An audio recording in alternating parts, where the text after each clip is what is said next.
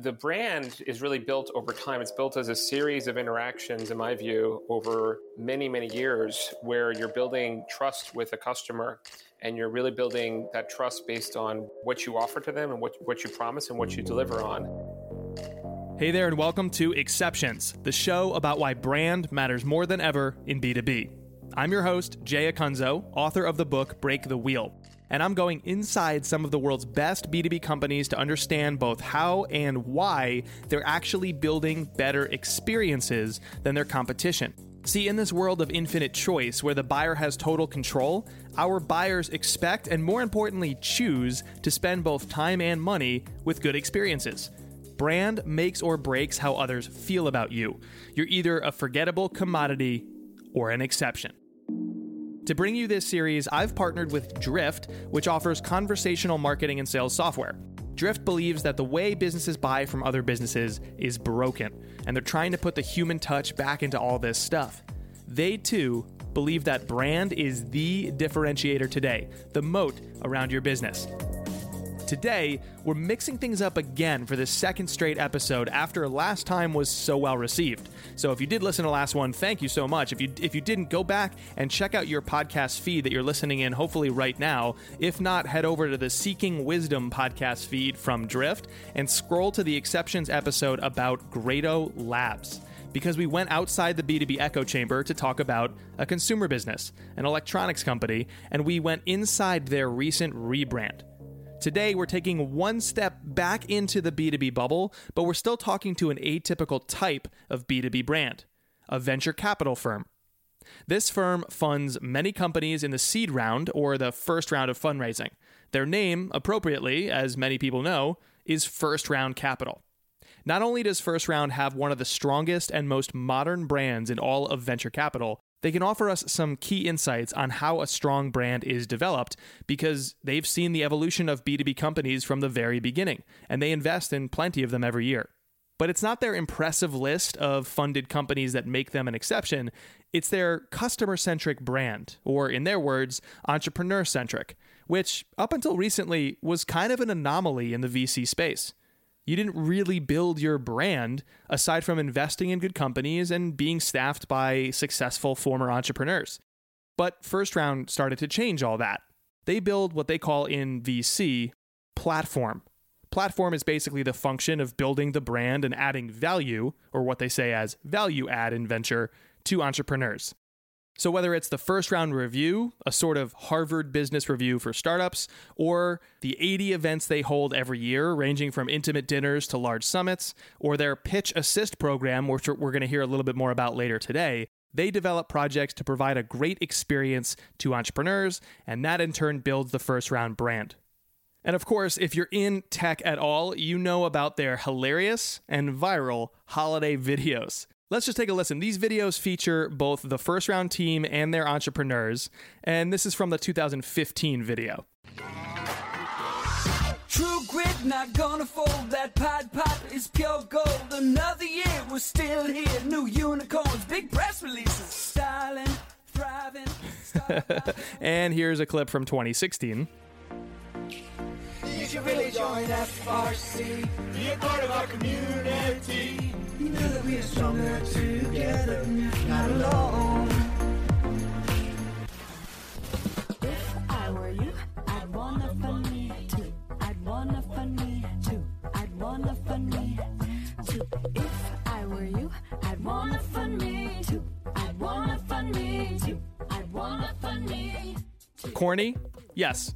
Cringeworthy? You betcha. Lovable? Sure. Words normally associated with venture capitalists? Not often. Last year, in 2017, to celebrate their 10-year anniversary of doing these holiday videos, they donated their video budget to nonprofits who work to improve diversity and inclusion in tech. So, what do entrepreneurs think of First Round? Well, we're going to start where we always start these episodes, with the voice of an actual customer. Or, in this case, since it's a VC, a founder who raised seed money from First Round.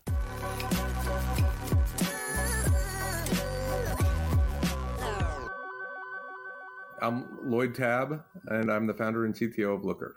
Looker builds data tools that let basically large organizations understand everything that's going on with their data. Can you give me a sense for either size of team, number of rounds you've announced publicly, just trying to get a sense for the size and growth of the company today? Sure. Looker's about 6 years old, and we're about 600 people now. We've had quiet, very steady growth. We've raised $180 million or something like that at this point. We started in a very crowded space and basically worked our way to the top of it. Lloyd knew first-round partner Bill Trenchard from their work together at another company, LiveOps. And when he was looking for investors during his seed round for Looker, he immediately thought of Bill and First Round. For someone who has not met Bill and maybe they're interested in either mentorship or actually are fundraising as an entrepreneur, knowing that like all investors are smart, all investors say they care about entrepreneurs, like what are 2 or 3 things you'd say about Bill that it's like, hey, you know what, he does this either better or differently? Like, what are those unique identifying qualities that you'd flag to someone who's never met him? First, like I said, he's totally straightforward. What he says he's going to do, he does. He's super well connected, so if you need to meet somebody, you can do that. But from a personality point of view, when we raised our first round of funding, the first round actually was Bill and another investor that I went with, Tim Connors from Pivot North. The second round, we were like, we really need to do a round. And he coached us in a way that was super direct and was the best game plan I've ever heard for fundraising. Bill told Lloyd things that he'd never heard anywhere else from other investors. That's just part of First Round's brand. They offer that kind of advice all the time. They do it publicly with their blog content, semi-privately within their community of portfolio startups, and privately in closed-door interactions between the investment team and entrepreneurs. The advice was so spot on and so clear, and I'd not heard it anywhere before. I mean, Bill routinely tells me things like that I haven't heard before about the best way to execute. He's also... I think he went to early stage investing because he wanted to be aligned with the entrepreneur. I mean, he's naturally an entrepreneur. First round generally doesn't come in for the follow-on rounds, so their incentives are exactly aligned after the first round. It's a negotiation, but after that, they're completely aligned with the entrepreneur on everything. This alignment with their entrepreneurs is something that most investors would claim, but First Round actually allows this belief to affect everything they do. Their brand feels more like the startups they invest in than what many VC brands felt like around the time investor Josh Koppelman started First Round in 2004. The word I would use to describe those VC brands back then? Stale. Like many B2B companies, well beyond VC, those firms didn't have to care about their brand for very many years. They had a supply of something, in this case, capital, and they could simply set up shop and promote both their own dollars and their partners' expertise. They could win on competency. Experience didn't quite matter. But as the cost of capital started to decrease because there was way more early stage firms, and as the cost of starting a company started to decrease because there were way more free tools on the internet, suddenly early stage VCs had to differentiate on more than simply competency. They had to provide a better experience, just like every other B2B niche we've explored thus far. The brand is amazing. I mean, there is so much to know about being a good entrepreneur, and that they work really hard at up-leveling that art of actually, particularly about being a tech entrepreneur. I've been involved in a lot of their CTO summits, and I've been on the review, and the events that they hold a CEO summit and a CTO summit every year. They're basically seminars about how to do this well. If you're a CTO, it's a seminar on how to be a great CTO. And if you're a CEO, it's a seminar on the best practices in being a CEO. And that information is super hard to come by. It's not readily available anywhere. And the networking part of that is great. So it's not they recognize that they don't know the answers, but they know the people who know the answers, and so they set up a situation of cross mentorship. And it's an amazing thing to do. And I've never seen it done successfully anywhere else. Was there any experience you've had with that firm that you sort of didn't expect coming in that added significant value to your career? When we were first getting started, we sold to a lot of first round companies because we got introductions through the CTO Summit, right? So we would go into the CTO Summit and I'd talk about data in a seminar. People would come up and talk to me afterwards. we'd end up showing them Looker. They go, oh, we want that for our company. And later years when we showed up, there were all these people who were using Looker who would come talk to me, and then other people would be standing around saying, oh, maybe we should be using it too. And so it helped us in our early bootstraps stage to get started and to get our initial customers and get good customer feedback. Something that came up again and again in my conversation with Lloyd was the importance of relationships and of acting with integrity during the most high-stress, high-stakes moments when building your startup. If you've listened to Exceptions before, you know that we've defined brand as a sort of cause and effect phenomenon. The cause of your brand is the collective behavior of your team. The effect is how others then feel about you. For First Round, nowhere does this become more important than during the tough times, during the hard talks, the moments where things are uncertain or maybe even close to failure, moments where you expect somebody to look out for number one, look out for themselves instead of the person or people that they serve. And so, with Bill, right before Looker, we were at we spent 2 years trying to make a company go. We had helped get it funded, and we had tried, and it wasn't going to plan. And the behaviors during those times are the times that you really want to pay attention and care about, because that things don't always go to plan. And how do people behave then? For me, I've seen bad behavior at bad times, and I've seen good behavior at bad times, and that tells me who I want to be with. What does good behavior look like? I can tell you what bad behavior looks like. I remember being on the board of a company that I had personally angel invested in, and things were not going well. And, a bridge note with horrible terms that wash out all the other investors, that's bad behavior, in my opinion, right? That wash out the founders, that basically totally destroy the cap table because there's the opportunity to do it because it's a tough time right now. That's when an entrepreneur is most vulnerable. And, is your venture person going to take advantage of that? And generally, it's not a good move, right? Because what ends up happening is, okay, so they may have recovered some of the money they put in, but that makes the entrepreneur not want to work with them next time. When I talked to Lloyd, he used this word to describe investors during tough times with their founders: opportunity. When things get tough, VCs have the opportunity to take advantage of founders because they're running out of choices and capital. But there's also another less obvious opportunity that's still present when things go downhill: the opportunity to live out your brand values. You can actually strengthen your reputation the most during the hard times by acting in your customers', or in this case, your founders' interests. And you can do that, you can act in their interests, even if that doesn't make sense for you and your business right now. Because even if you take a short-term loss, you set yourself up for long-term success. And that is our big idea for this episode: thinking long-term.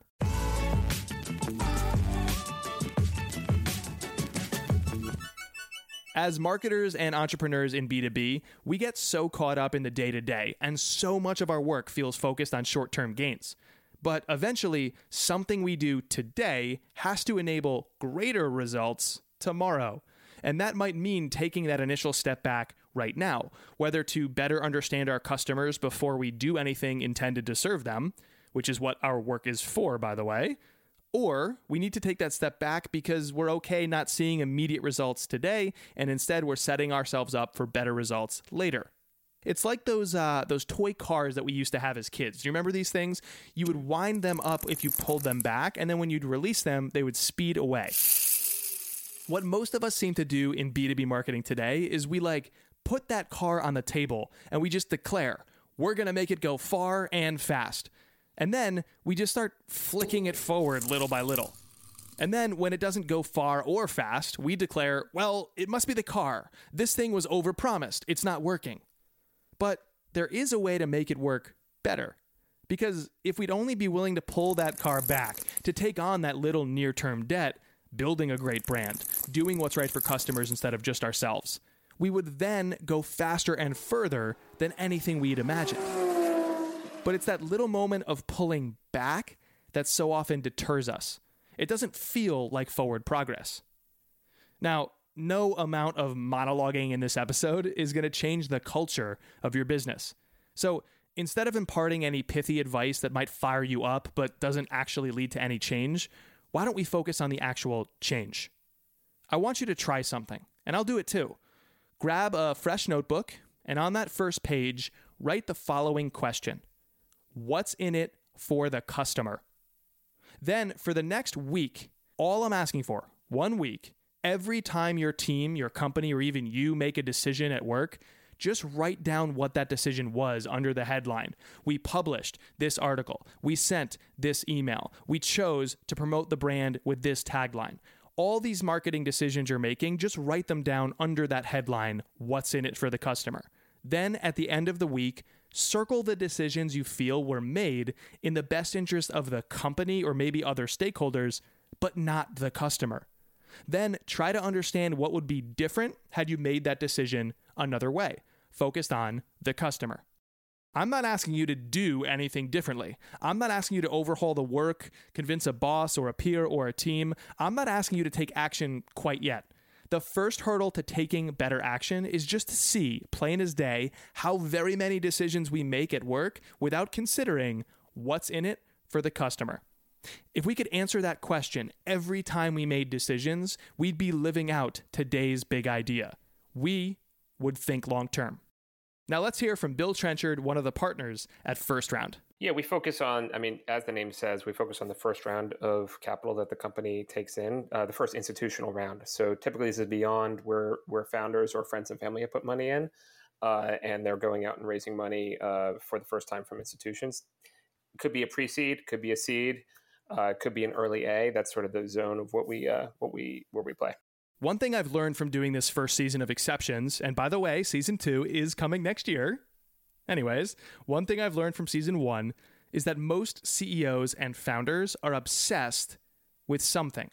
And that something drives their decisions and their thinking about their entire business. Bill was no exception. He is an exception because we're talking about exceptions on exceptions, but he's one of the group of exception. Let's just move on. His obsession is the thing that creates that long-lasting, thriving brand we all seek, deeply understanding and empathizing with his audience.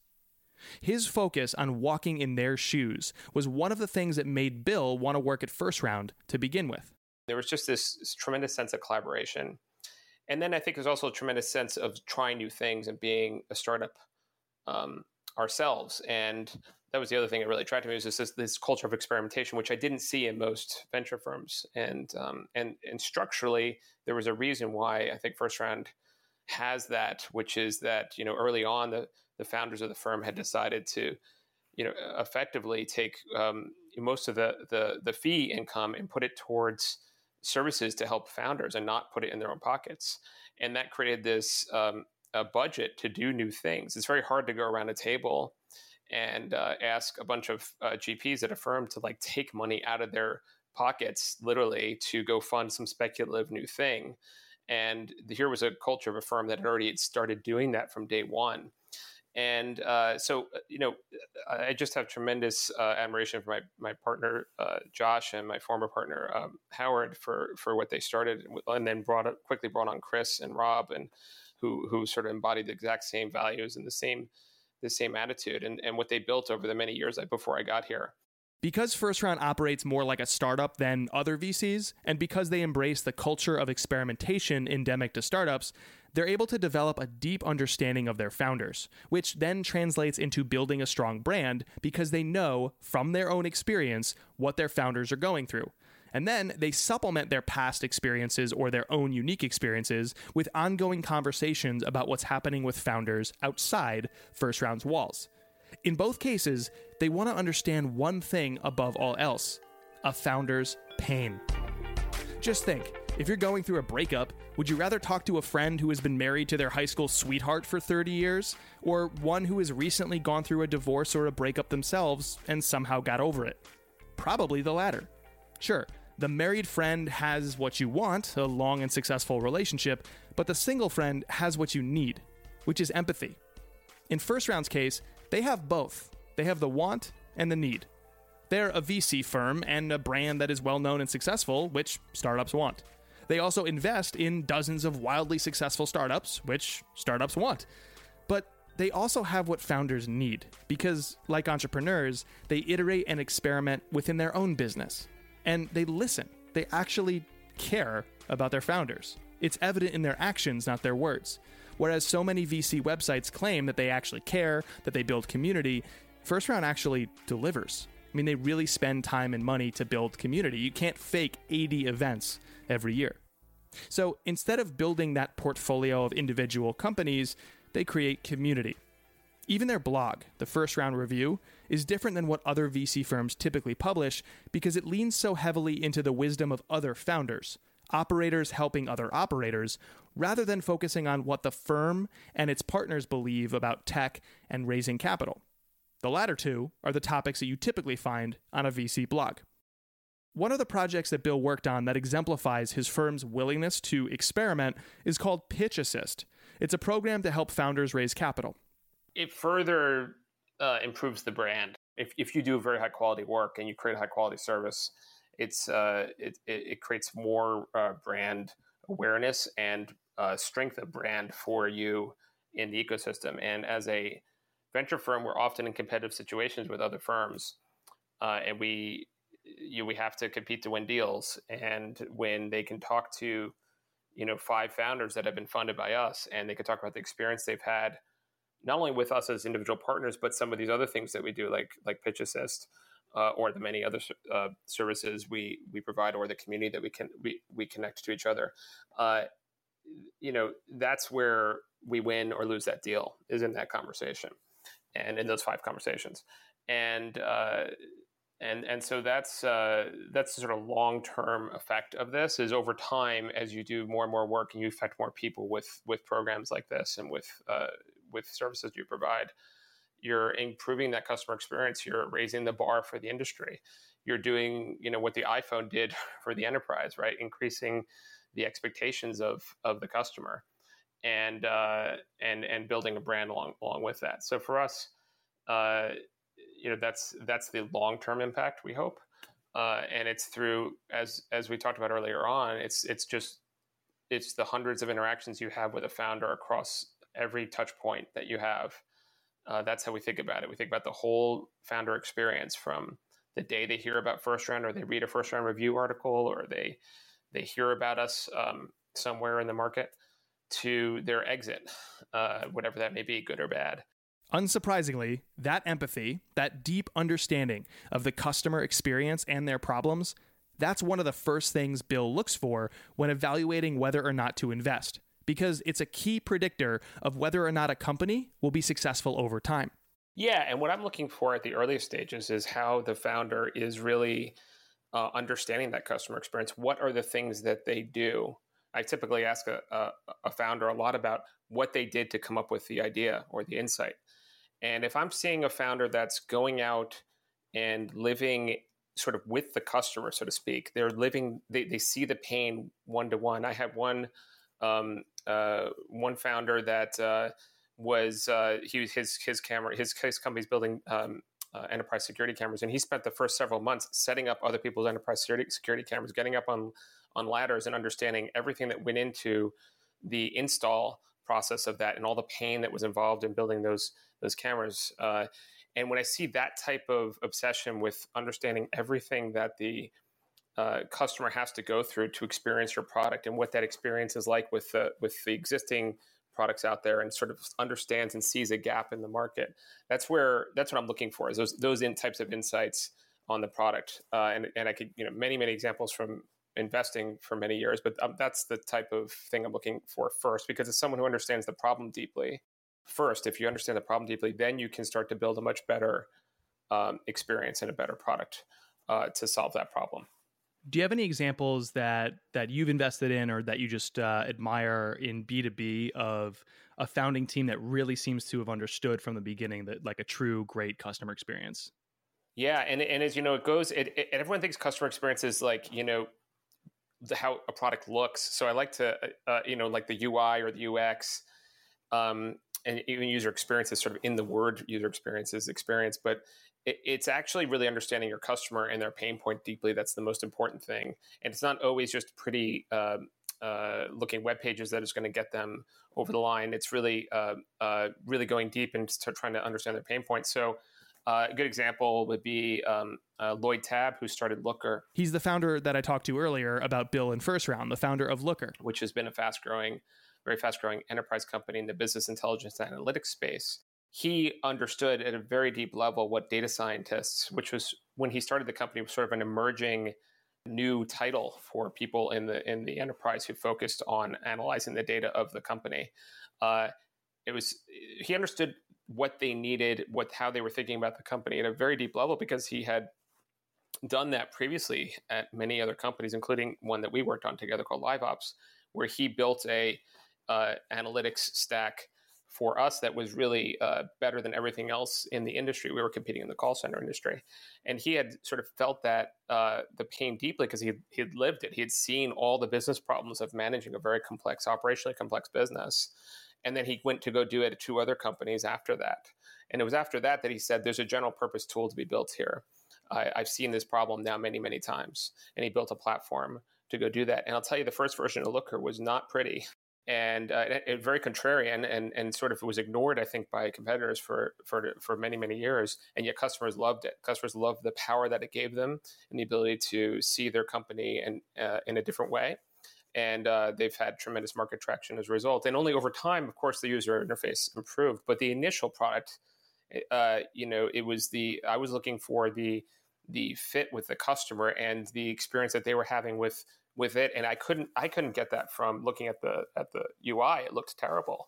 It was just lots of things all over the place from a UI standpoint. But the core of the product with the language that he built was actually incredibly powerful. So when I talked to, he had half a dozen customers when we invested. When I talked to them, they were effusive in their praise of the product. One of the things you kind of look for with product market fit is you ask them what they would do if the product went away, and they said, well, I'd quit my job, or like, I'd try to find another company that would where I could create this. And that's the type of thing that you're looking for, is that kind of early love of the customer. And it doesn't always just come from a beautiful UI. Lloyd's company Looker didn't seem that great in the beginning, but because it was built on his in-depth knowledge of his customers, people loved it. And it grew into a very successful company over time. It's kind of like the ugly duckling story with an added twist. In reality, duck eggs take 28 days to hatch, while swan eggs take 42, 2 full weeks longer. While duck eggs hatch pretty quickly and produce your standard garden variety or maybe pond variety ducks, swan eggs take their time. And when they hatch, the swans don't look all that great. But over time, these beautiful, majestic birds form. On average, mallard ducks live just 5 to 10 years, while swans can live to nearly 20. So by taking the time to incubate, Lloyd made a swan company instead of a duck company. And Lloyd worked hard to bring on investors who fully understood that he had to make these long-term decisions to build this beautiful business. And he could do exactly that with First Round or Bill, who wouldn't nag him or demand too much too soon. As early-stage investors, they fully understand that stage of growth, and as First Round the brand, they fully empathize with their audience. Now, despite the popular dialogue around growth in business today, Lloyd did the opposite of looking for a hack or a quick fix. He didn't try to maximize profits in the short term or do whatever it would take to just juice the numbers and then maybe raise the next round at a higher valuation and so on and so forth. No. He started by spending years with other companies, developing insider knowledge of his customers' pain points, and then came out with an initially ugly platform. Those are Bill's words, not mine. And that platform, by the way, had the potential to become incredibly successful, but only if you were thinking long-term. In the VC world, investors have no guarantee what their startups are going to become. A duck, a swan, or maybe just some roadkill. All right, I think I've killed this metaphor, but a VC can focus on the short term or the long term. The short term is to try and recover as many dollars from that investment as possible, pushing for decisions in their best interest, pushing for the optics to look great so that they never really take a loss, and they're doing things in their own interest, not the founders or the team that the founder has built. On the other hand, VCs can also take the long view. They can do things that can optimize for returns later, choosing to support that founder by giving them honest and correct advice, making the right intros at the right time, helping them make the right decisions for them during a tough time. Where you're measured is where things aren't going well, and when you're going through a particularly tough time. And the toughest of times for a founder is when they have to shut down their business. So that's where, at least in my playbook as a venture capitalist, and my thinking has always been to invest long-term in the people, but be willing to take short-term pain as a result of that, which would be the loss of money, and not trying to manage every penny coming back to me, but to think about, this is someone, who I backed for a reason, and I'll likely want to continue to back them in the future. And it's often that one company doesn't work out, but the next one will. And I want them to have a great experience with this whole thing. I know how painful it is to go through a company that isn't working, and it's so hard. And so often other people sort of get up and leave. And I think that's a sort of example of long-term thinking of a customer experience where you're, I'm trying to think about reinvesting in that person in 5 years and ultimately having a very successful outcome down the road, and taking this pain in the short term where my sort of dashboard is telling me don't do this, but I think that it's the right thing for the sort of long term nature of our business. Do you have, and with respect to any sensitive details and names and things like that, I totally understand that. But could you articulate an example of when a company was shutting down? These are the types of things that you went through with them to provide that good experience. Because I think way too often, especially in tech, we misinterpret things like experience, brand, customer centricity as these like bubbly, excited, culture centric things. But wrapped up in that has to be how you handle, in your words, like the painful moments, the negative times, the hard times. So I'd be curious if you could paint a picture for us what that actually looks like in reality. Yeah, it's the biggest thing is having a tremendous amount of empathy, realizing that this is someone who feels that they have failed, and they've failed everybody. They failed their employees, they failed their spouse if they're married, or in their family, and they failed their investors, and they failed themselves and what they wanted to accomplish. And having been through the failure of a business myself, I totally understand those emotions. And it's, I think you have to first be able to put yourself in their shoes and understand what they're going through. And they're now grappling with something that is, in most cases, it's an acqui-hire, which is where a company like a larger company, a big tech company, a Google or Amazon or someone like that, is going to sort of come in, swoop in with, some few $1 million to acquire the team and bring them over to work on something inside their company, which may or may not have anything to do with the original product that they were building. And I think you need to sort of look at, okay, this is what they're faced with, and realize that it's during that time that they're feeling probably the most lonely, the most isolated. They don't know what to say to their team about what's going on. They don't know what to say to kind of their family and friends, and there's just nobody there for them. So I think the number one thing is you have to be proactive and be there, call, check in, text, and see how kind of just be a voice for them and to talk through it with them. That's sort of number one, is just understand there's a human being here who's going through something very difficult, and everybody is other investors are generally not going to spend time there. And I try to spend more time there in those cases, right? It's because they're not getting that support elsewhere. They're feeling completely isolated from the world. So that's number one. It's just understand the human being. And the second thing is to help them think through tactics that can improve their chances during the sale process, to hopefully land them in a spot where they are. They're happy with the outcome. And what I try to help founders think about is what team you're going to work on, and usually they have, if they only have one option, it's sort of, that or nothing.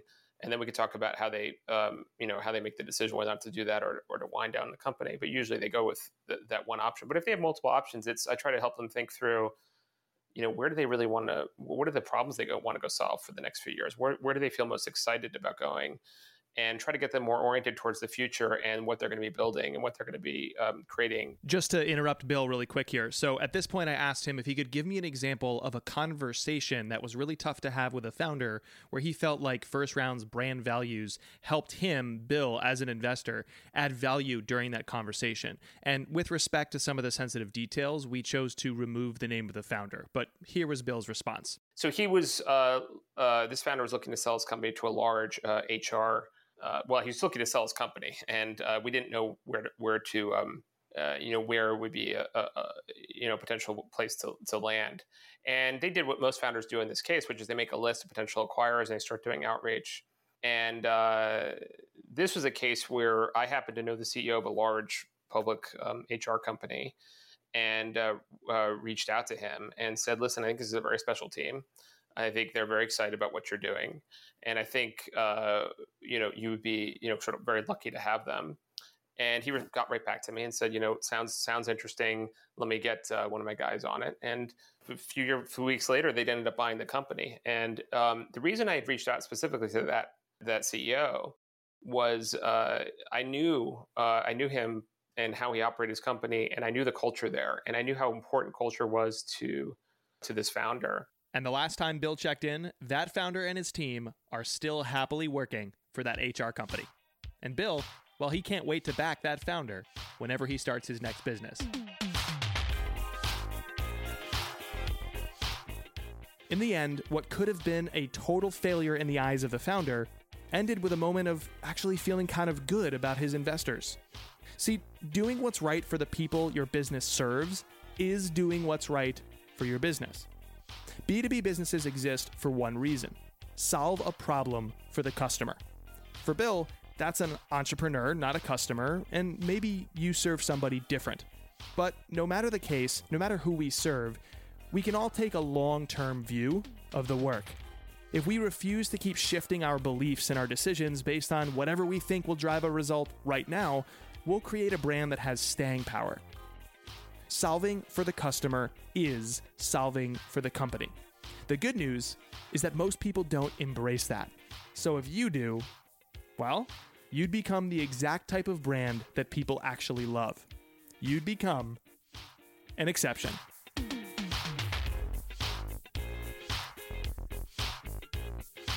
Thank you so much for listening to another episode of Exceptions. If this is your first time hearing this show, it's one of several shows that Drift runs in its Seeking Wisdom podcast feed. So pull up your favorite podcasting app, head over to Seeking Wisdom, and subscribe to get this show and several more about getting better every day in the B2B world. Whether you're in marketing, product, sales, you're an entrepreneur, you name it.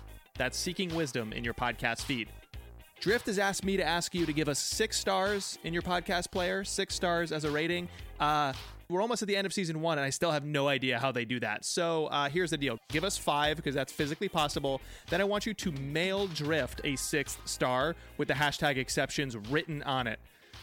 My gosh, if people actually mail Drift a 6 star, can you imagine what a ridiculous impact that would be? All right, so I don't know how much of a community we're building around this show right now. It's super hard to tell with a podcast, but mail Drift a 6 star. Sure, why not? Go to the Drift website, find their address in Boston, mail them your 6 star. Anyways, whether you mail them the star or you're just sending it to me in theory, thank you so much for listening to this show, and I'll talk to you soon. See ya.